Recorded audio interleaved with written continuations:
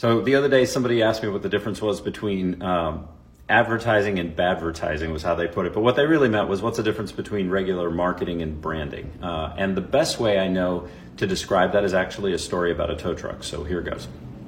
So imagine that you are on your way to something that's really important. It might be emceeing your parents' 50th wedding anniversary. It might be a $100 million deal that you're going to take a 15% commission. I don't care. The point is, you've been working for it for a long time. It's super important to you, and you can't phone it in. It has to be you that's there. So it's the morning of the big day, and you're in your, you're in your finery, and you've got your notes, and you're ready to go. And you get down in the car and you look at your watch and you're feeling pretty good. It's a 30-minute drive away and you've got an hour and a half to get there. So you've got some nice cushion to get ready when you're there. So you jump into the car, you open the garage door, and you see that it's pouring rain. It's just awful out, hail, whatever. And as you pull onto the highway, the worst possible thing happens and you pop a flat. Now, normally you'd get out and change it yourself, but you're on your way to this big important event and you're in this nice clothes and whatever, so you call for a tow truck.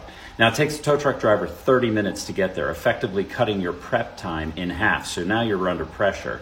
And as you see the guy walk up to the car, he knocks on the glass and he says, "Hey, did you order a truck?" You say, yeah, I ordered a tow truck. He says, "Well, you made the right decision calling our towing company." See, our towing company has been in business longer than any other towing company in the industry. In fact, we've been awarded more than any other towing company that has ever been.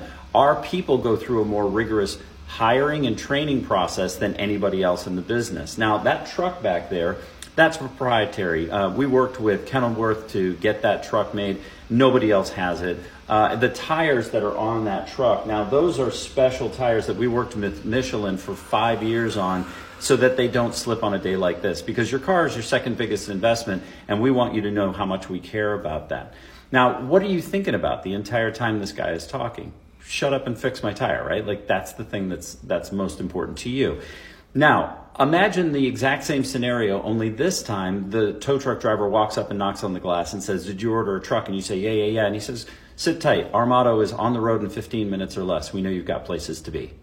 Now, that night, who are you going to tell your friends about, and who are you going to avoid like the plague? That's the difference between advertising and branding. Now, that first tow truck driver, that's about 90% of businesses in the world. They spend all of their effort telling you about themselves. The second tow truck driver, that's Apple and Nike and Disney and other groups that come at messaging from the point of view of the recipient. Everybody is the driver. It doesn't matter if it's B2B or B2C. All of us are under that pressure trying to achieve something. The question is, what kind of a tow truck are we? Hope that's helpful. Shortcast Club.